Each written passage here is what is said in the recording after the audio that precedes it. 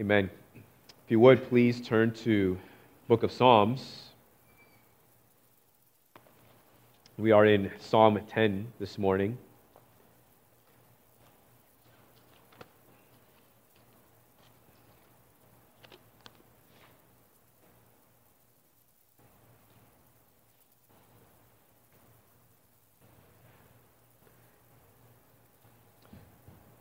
Psalm 10, verse 1, if you do not have a Bible, feel free to follow along with the words on the screen. Psalm 10, verse 1. Why, O Lord, do you stand far away? Why do you hide yourself in times of trouble? In arrogance, the wicked hotly pursue the poor. Let them be caught in the schemes that they have devised. For the wicked boasts of the desires of his soul, and the one greedy for gain curses and renounces the Lord.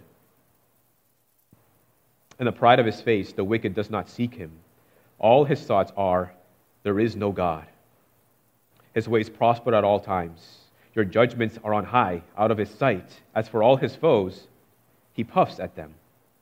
He says in his heart, I shall not be moved. Throughout all generations, I shall not meet adversity. His mouth is filled with cursing and deceit and oppression. Under his tongue are mischief and iniquity. He sits in ambush in the villages. In hiding places he murders the innocent. His eyes stealthily watch for the helpless. He lurks in ambush like a lion in his thicket. He lurks that he may seize the poor. He seizes the poor when he draws them into his net. The helpless are crushed, sink down, and fall by his might.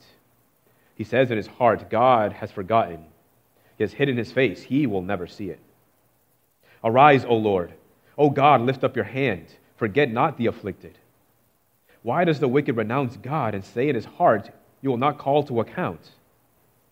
But you do see, for you note mischief and vexation, that you may take it into your hands. To you the helpless commits himself. You have been the helper of the fatherless. Break the arm of the wicked and evildoer. Call his wickedness to account till you find none. The Lord is king forever and ever. The nations perish from his land. O Lord, you hear the desire of the afflicted. You will strengthen their heart. You will incline your ear to do justice to the fatherless and the oppressed, so that man who is of the earth may strike terror no more. This is the word of the Lord. Lord, we pray and ask that you may draw near to us this morning as we open your word, and we pray, Lord, for a transformation that can only come through your Holy Spirit. We pray for an understanding of your word that comes through a divine illumination through your Holy Spirit. So we pray for those things. In Jesus' name, amen.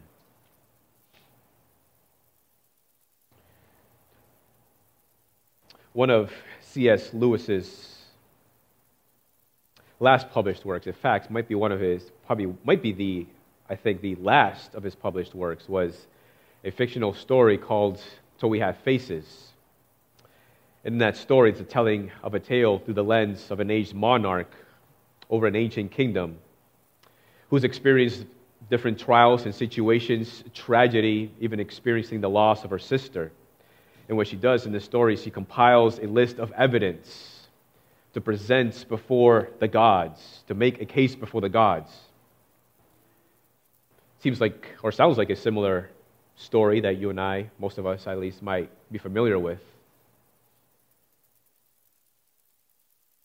Story of Job, in case you might be still sleeping this morning. But she presents this case before the divines, before the gods, and she comes to the realization that her case against the gods is actually a case against herself. Because she realizes that she really isn't an innocent party, that she isn't righteous, that she has been mischievous, that she has been wicked, that she has been treacherous in her life.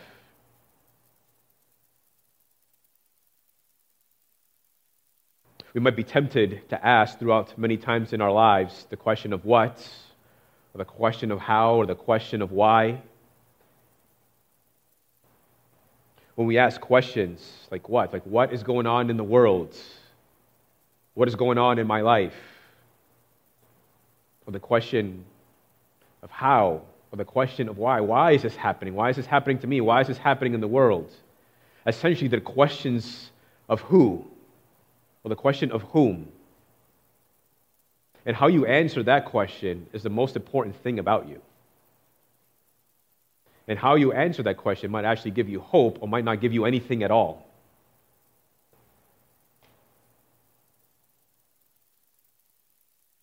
The passage here this morning begins with the question of why.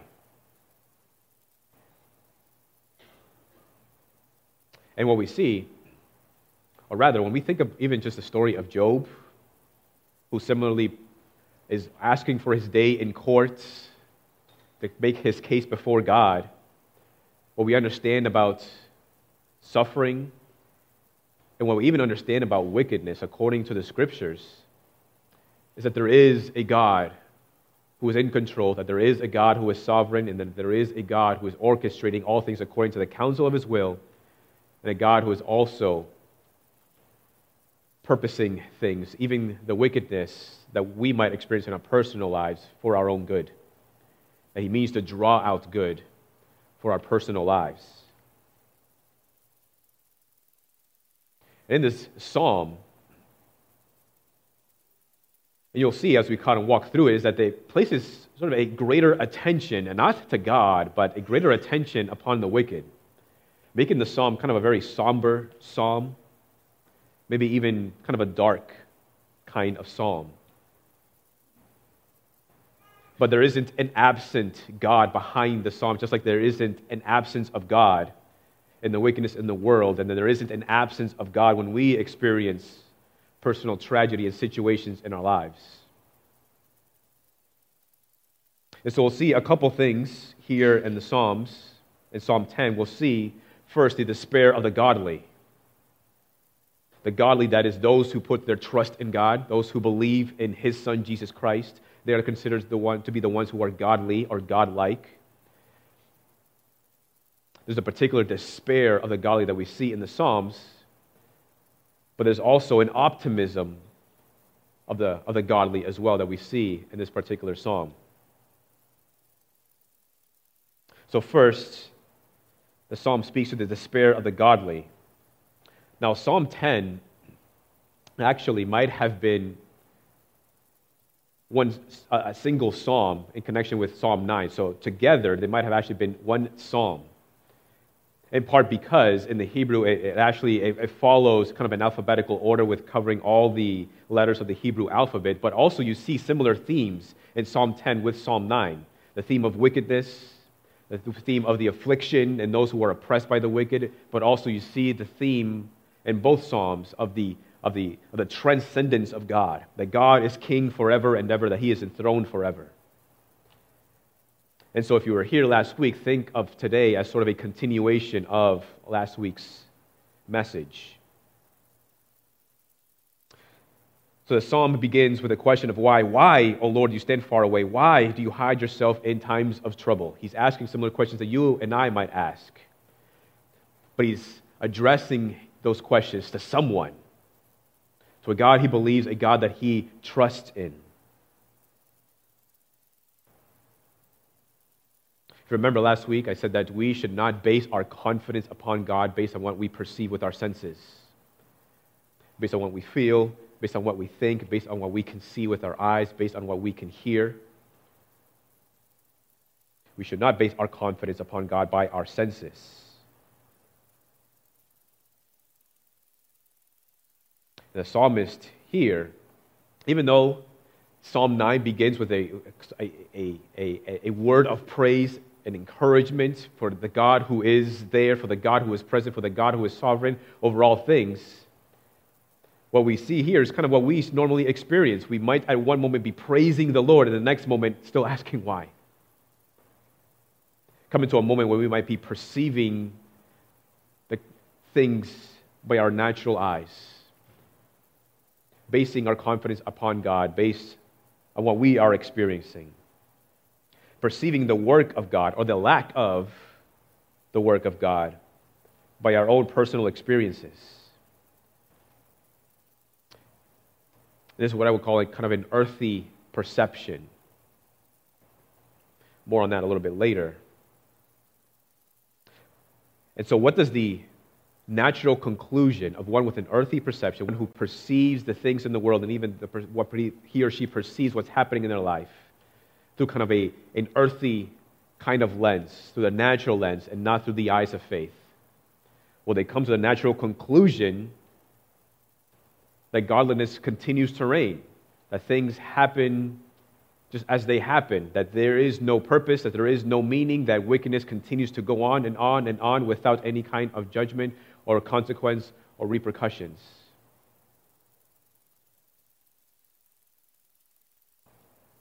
It is not only that the godless continues in his ways that might cause the godly to despair, but it's also the arrogance of the wicked and his continuation of his wickedness. In verse 2, it says, "In arrogance, the wicked hotly pursue the poor." Verse 3, "The wicked boasts of the desires of his soul." He's the one greedy for gain. Verse 4, "In the pride of his face, the wicked does not seek God." His ways prosper at all times. In the eyes of the wicked, the judgments of God are on out high, out there, somewhere, has nothing to do with me here in the present. This is the arrogance of the wicked. It gives us a description of the godless. The godless are arrogant, greedy, boastful, prideful. They despise the Lord. But throughout the psalm, we also read of the words of the godless. The words of the godless are, "There is no God," they say. "I shall not be moved. God has forgotten. He has hidden his face. He will never see." What we begin to see about the wicked person that this psalm describes is that this is a practical atheist. When the wicked says, according to the passage, that there is no God, he's not saying that there is no God whatsoever, that there is no God in the heavens, because that kind of idea would have been inconceivable back then in the time of the Psalms.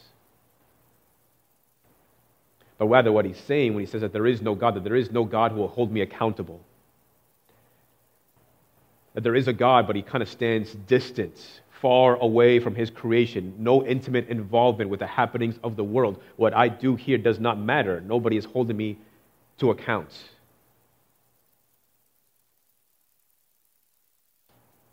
So in that sense, they are a practical atheist, lived as if there is no God, as if no one will call him to account. They don't ask the question of what or why or how. They don't care. And even if they should ask those questions, they don't have an answer.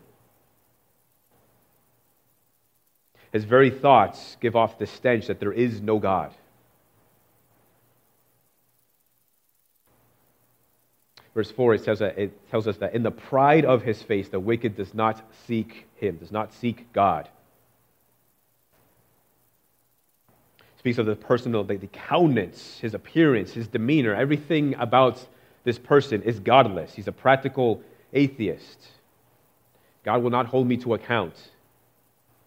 One Hebrew scholar and commentator writes this with verse 4, thinking about verse 4 in mind. He says that the wicked man does not seek God in his towering wrath. That there's a certain kind of wrath about the godless man. That a godless person has an aroma of wrath about him that is rebellious towards God, has no inclinations towards God, has no consideration of God, has no desire for God, has no desire to live his life under the sovereignty of God. His very life is anti-God, whether he sees his life that way or not. He considers the judgments of God out of sight. They're out there. They don't mean anything to me today. A favorite motto of the godless is out of sight, out of mind. It's a willful ignorance, a self-inflicted blindness. Romans 1:18 has something to say about the godless person. It tells us, "For the wrath of God is revealed from heaven against all ungodliness and unrighteousness of men, who by their unrighteousness suppress the truth. For what can be known about God is plain to them because God has shown it to them."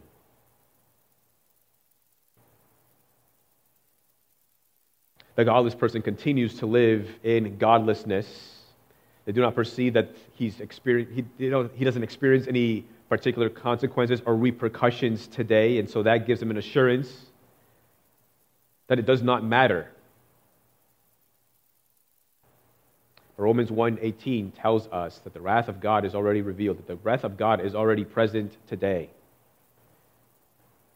If you continue to read from Romans 1, verse 18, all the way down to the end of the chapter, you'll see what the judgment of God is. The judgment of God is giving man over to greater and greater and greater sin. Why do we have so much hostility in the world? Why is there so much animosity? Why is there disunity in our country, in the schools of our children? Why is there violence in different parts of the world? Why are people suffering to various different degrees at the hands of those who are wicked? It's because God is giving man over and over to greater judgment. For what purpose? In order to increase the degree of his judgment when Christ returns.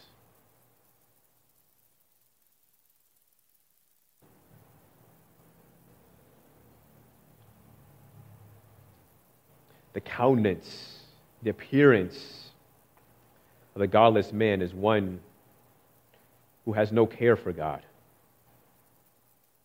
And if such is the countenance of the godless, it is only because his heart is godless. In verse 6, he says, "In his heart I shall not be moved. Throughout all generations I shall not meet adversity. His mouth is filled with cursing and deceit and oppression." Verse 8, "He sits in ambush in the villages, watching for the helpless, seizes the poor. He says in his heart, verse 11, God has forgotten, he has hidden his face, he will never see it."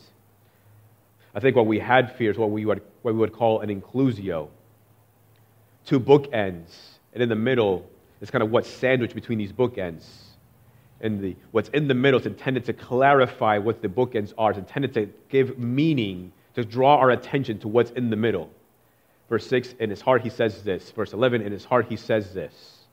In other words, what's in the middle is essentially what's coming out of the heart.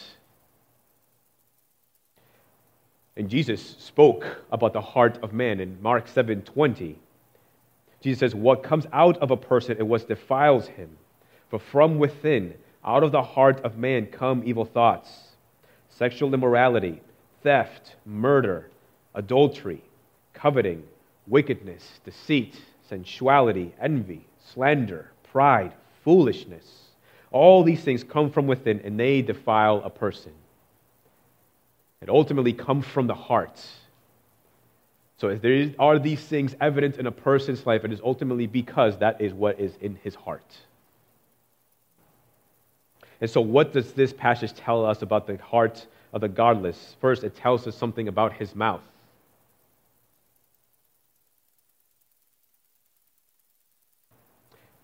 It is filled with cursing, deceit, and oppression. In other words, the fruit of his mouth shows forth his godlessness. A couple of weeks ago, we saw one of the Psalms and how Jesus quotes a particular passage in that Psalm, which says that out of the mouth of infants you have established strength, which Jesus mentions again in the Gospel. It says, out of the mouth of infants you have established praise. God gets more glory from the crying infant than the godless person.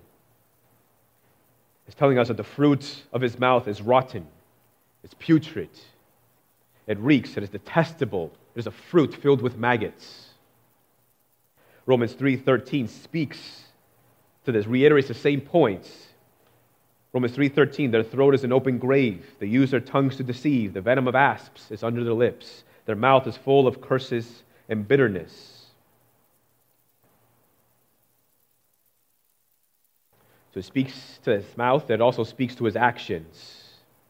It tells us that he sits in ambush. It's describing a person who is outside of the village, waiting for the innocents to come out and kind of pounce on them and attack. The Israelites in the Old Testament considered themselves the covenant community. They would consider themselves the people of God. And anything outside of the community belonged to the world, belonged to the realm of darkness. So what this is giving us is a description of a godless person whose home is not in the covenant community, but his home is in the darkness. This is where he resides. This is where he feels comfortable. This is what he calls his home sweet home.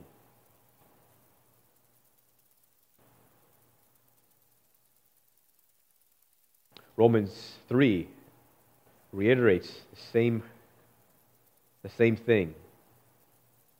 Romans 3:15, their feet are swift to shed blood, their paths are ruin and misery, and the way of peace they have not known. The Gospel of John in 3:19 tells us that this is the judgment. The light has come into the world, and people loved the darkness rather than the light because their works were evil.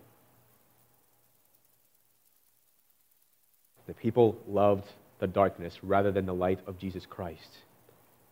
In other words, there's an embracing of darkness. There's an affection towards the darkness. There's a love for the darkness. And we've walked through the Gospel of John. Something I always say when thinking about the Gospel of John or talking about the Gospel of John is that John makes a very good distinction between the light and the darkness. And the darkness, the Gospel of John, is the world.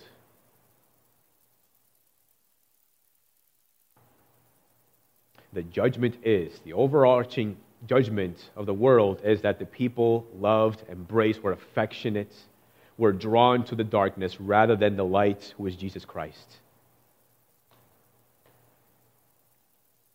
And that's intended to communicate something scandalous, something even also vile and detestable. I mean, can you imagine embracing a giant maggot?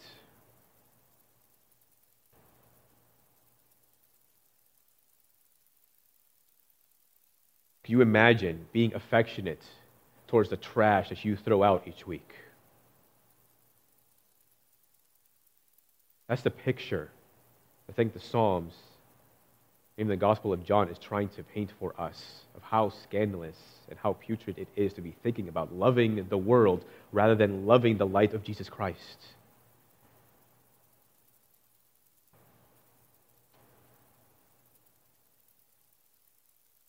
Jesus makes it very clear. You either love him or you love the world. There is no in-between, right? I love a little bit of Jesus and I love a little bit of the world.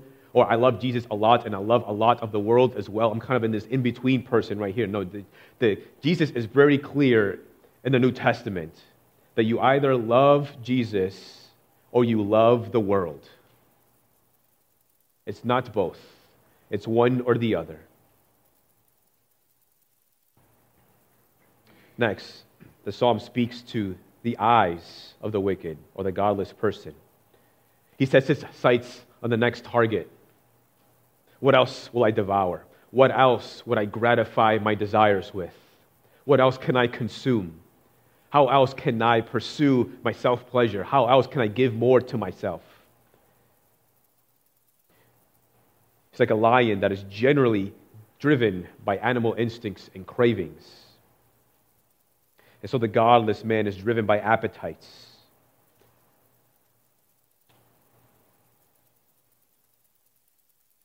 He says in his heart, I shall not be moved. Throughout all generations, I shall not meet adversity.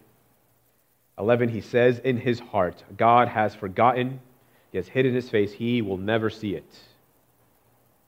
They have this perceived stability about themselves. They believe themselves to be standing on stable ground, and everybody else standing sort of on tectonic plates that when it moves, the ground beneath them shakes and they fall to the ground. They have a false assurance about their own stability. They have a false confidence about themselves. And where does this confidence come from? It comes from the fact that they continue in their godless ways without repercussion, without consequence, without judgment.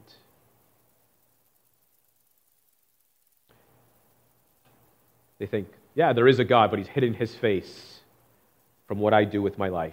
And that's a good thing. It's like walking by an alley and witnessing a robbery and just kind of walking away pretending like it's not happening.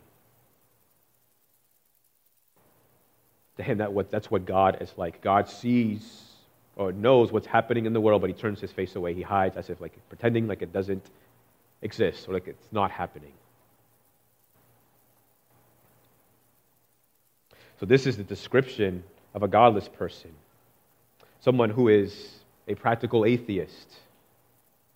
A practical atheist, or the godless person, is a person whose heart is filled with a brazen arrogance that produces not the fear of God, but a fearlessness before God.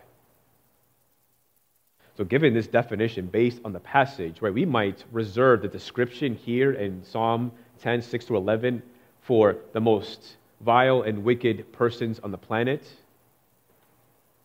But the scriptures do not have such a narrow definition. The definition is actually much more broad. This essentially just describes any person who lives their life outside of a relationship with God.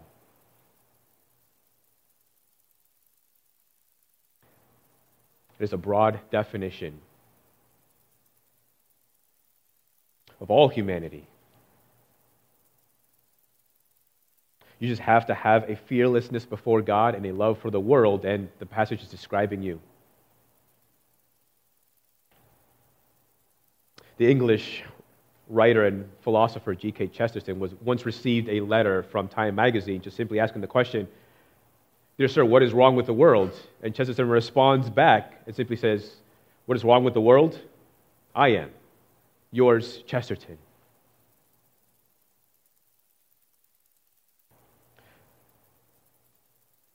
Romans 3:10 tells us, none is righteous, not even one. That's everyone, without exception. No one is righteous. Not a single person seeks after God. The despair of the godly is that there is godlessness in the world. That man continues in godlessness, that godlessness breeds more godlessness, that godlessness breeds wickedness and more wickedness and evil and violence and disunity in the world. But the despair of the godly is also the fact that he himself struggles with personal sin as well. More on that a little bit later.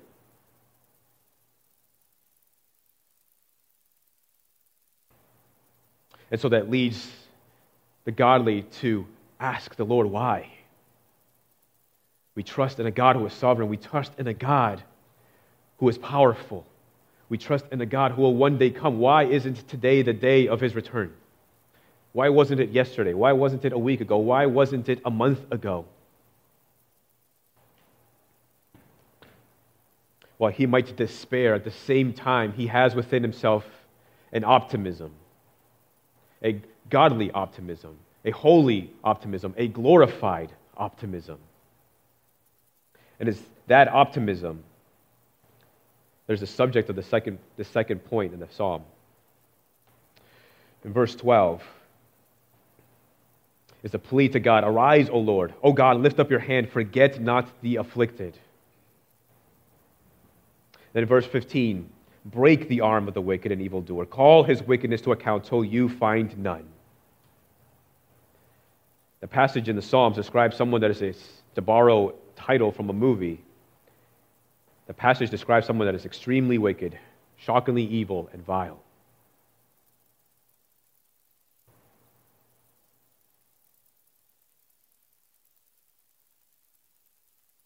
And that this is a broad definition of a godless person. That whether the person's Hitler or the Unabomber, or whether the person is a generally good person, the thing that all those individuals have in common is that they have the same heart.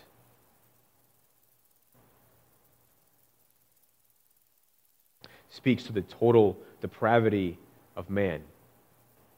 And it doesn't mean that nobody is capable of doing any good outside of Christ, but it simply means that there is no part of the human being that hasn't been polluted or corrupted by sin.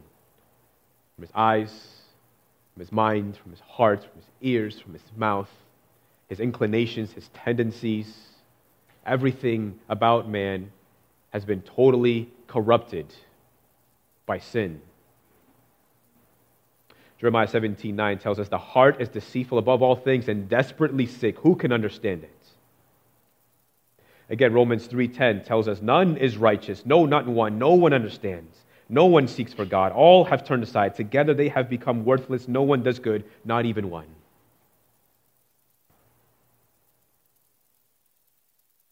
When you get to the gospel, when you get specifically to the Sermon on the Mount in Matthew chapter 5,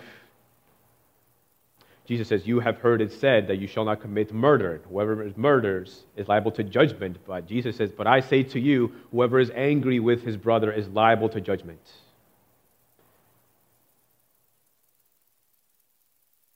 Right, so whether a person physically murders someone or whether you are angry with your brother or sister in Christ, both, it's liable to judgment.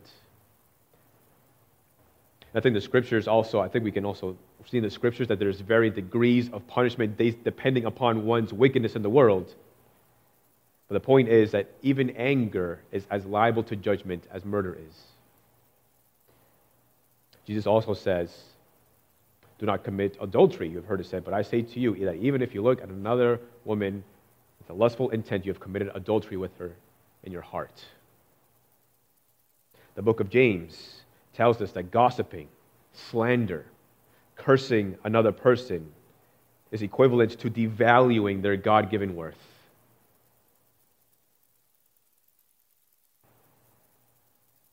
The psalm tells us, I think, is that the depravity of the human heart is as deep as the mines of Moria. Like 6 of you got that Lord of the Rings reference. Another way to say it is that the depravity of the human heart is as deep as hell itself. But the point, I think, that the psalmist is trying to help us to understand is that nobody gets away with anything.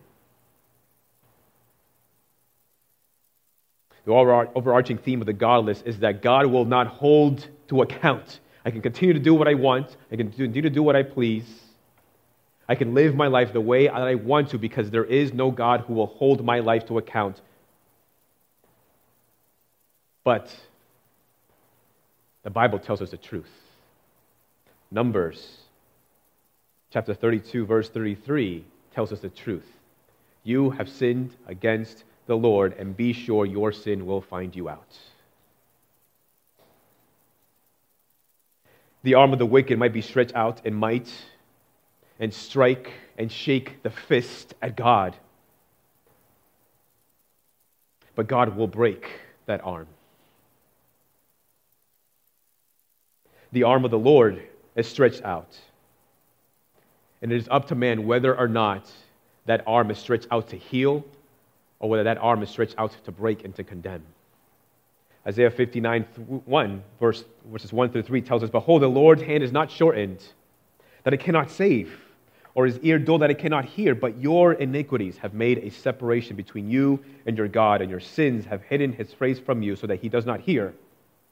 For your hands are defiled with blood, and your fingers with iniquity. Your lips have spoken lies, your tongue mutters wickedness.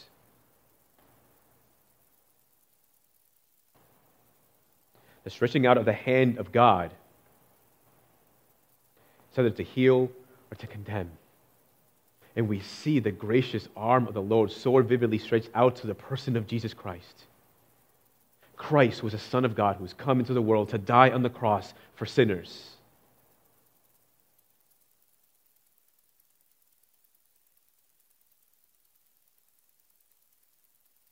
Well, it appears that the psalmist began with a degree of doubt concerning the justice of God. We see that he's begun to perceive things through the eyes of faith, reaffirming his trust in God. and even affirming a present reality.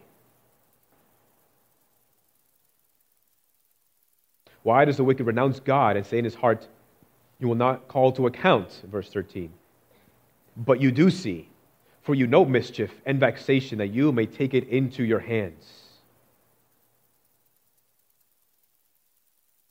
God sees and God does act. God does not turn his face away. There's an inclination to respond to the cries of his children.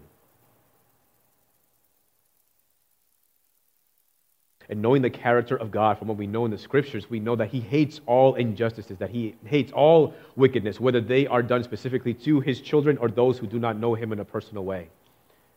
God hates all wickedness. And the promise of the Scriptures is that he notes all wickedness and will bring it to account. And that is in part where we draw our optimism. That no one in the end will get away with anything. Hebrews 4:13 tells us, "And no creature is hidden from his sight, but all are naked and exposed to the eyes of him to whom we must give an account." God will respond to the towering wrath of man with his own towering wrath.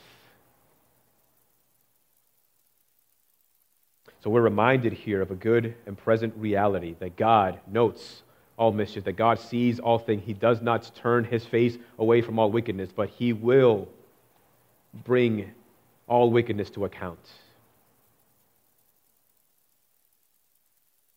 We also see here this holy magnetism. In verse 15,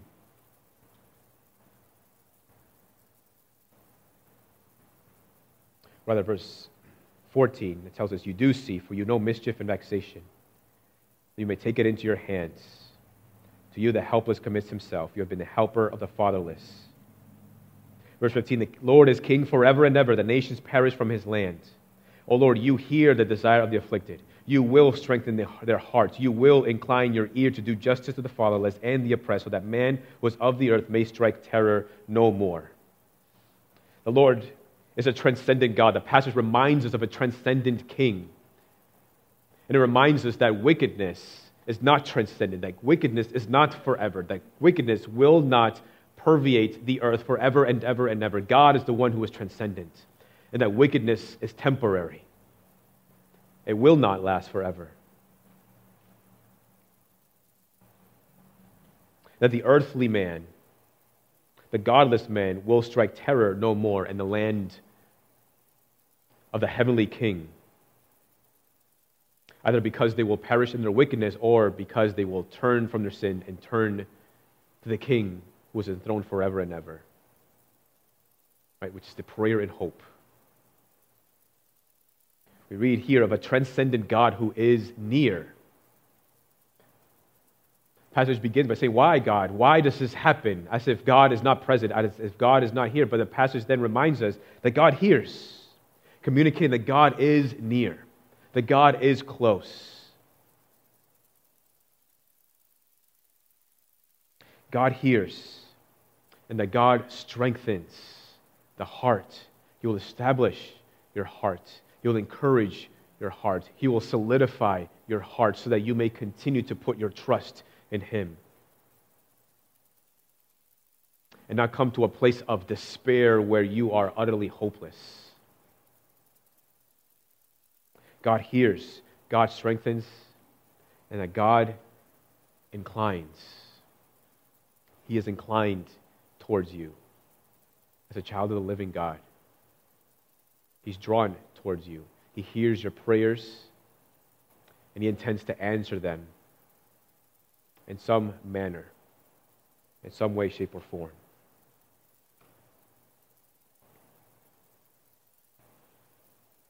So while we might despair, at the same time, we have this optimism because we know that the King is enthroned forever and ever. And he will banish all wickedness from the face of the planet. Man, there's so many implications of this passage that I don't even have time to go into, but one of those things, just very briefly, this should give us a sense of urgency in sharing the gospel of Jesus Christ. knowing that describes the heart of man, knowing that this is the kind of condemnation that man is under, should compel us to preach the gospel, to pray for opportunities, to pray for a persuasiveness, that the Lord would help us and give us a boldness to share the gospel with people so that their hearts would be transformed, so that they would no longer wear the heart that says godless, that they may have a heart that says God-fearer or God-worshiper. We should go and preach the gospel to people so that they may be spared, so that they may be saved before it is too late. But another wonderful implication from this passage is, as you think about, as you hear, as you read, as you see the wickedness that's going on in the world, right, as you even experience personal struggles, suffering in your own life,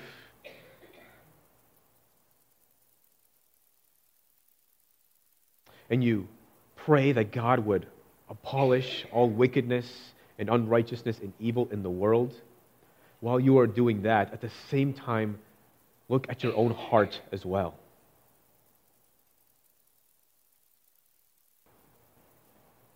Right? Let us not be so quick to judge the wickedness of the world without also looking at our own hearts.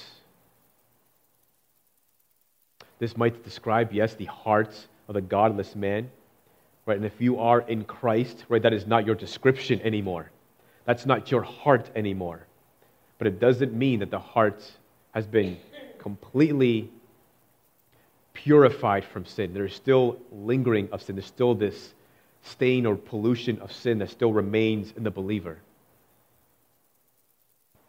Right, I recently heard the story of a man who many years ago was visiting a church, a very large church. It's a Christian man. He looks in the congregation, he sees this man, but that by his appearance looks like he needs Christ. Just by his dress, the many tattoos on his arms, the man kind of perceived that this person needs Christ. And so from a distance, he kind of kept watching him. He kind of said to himself, this guy needs to be discipled.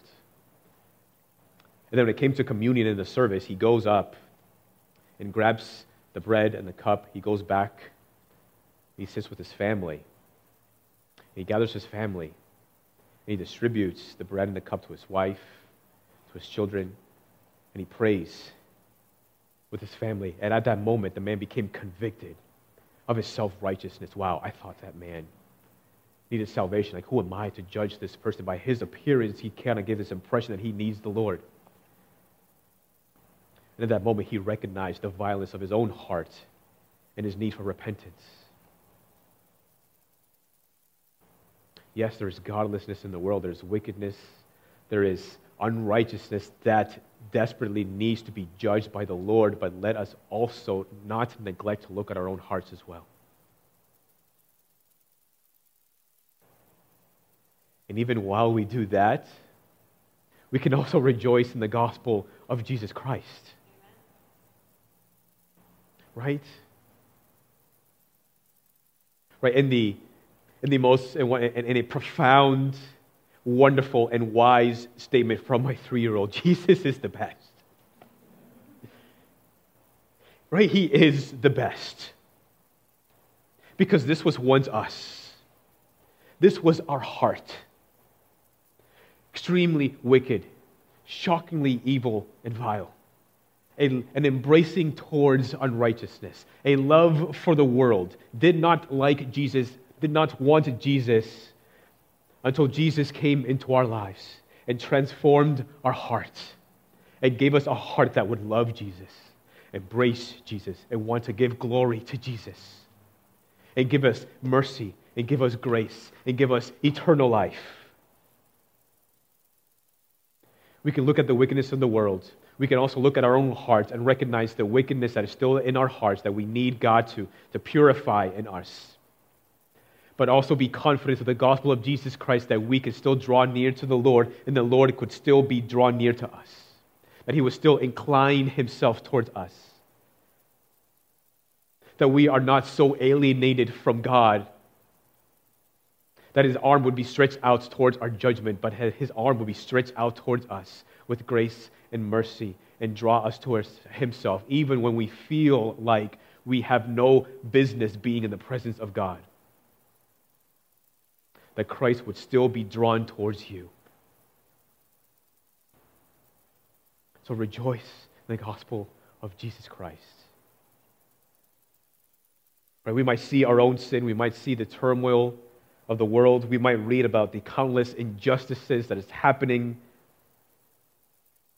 and we might be driven by despair. And to some degree we should.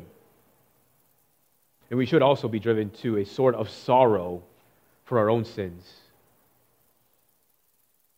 And that's okay. But it isn't a hopeless despairing when you know the Lord Christ in a personal way.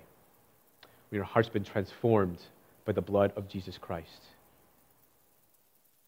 You can have a sense of optimism that righteousness will be established in the world, and that righteousness will also be established in your own heart as well.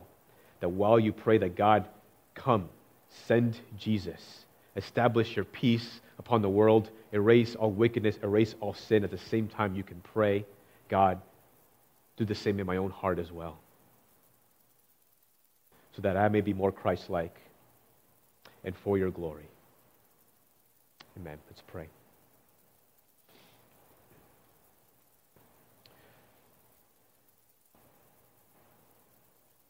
Lord, we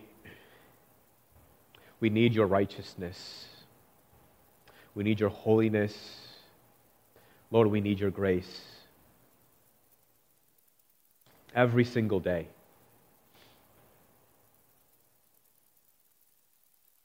Lord, help us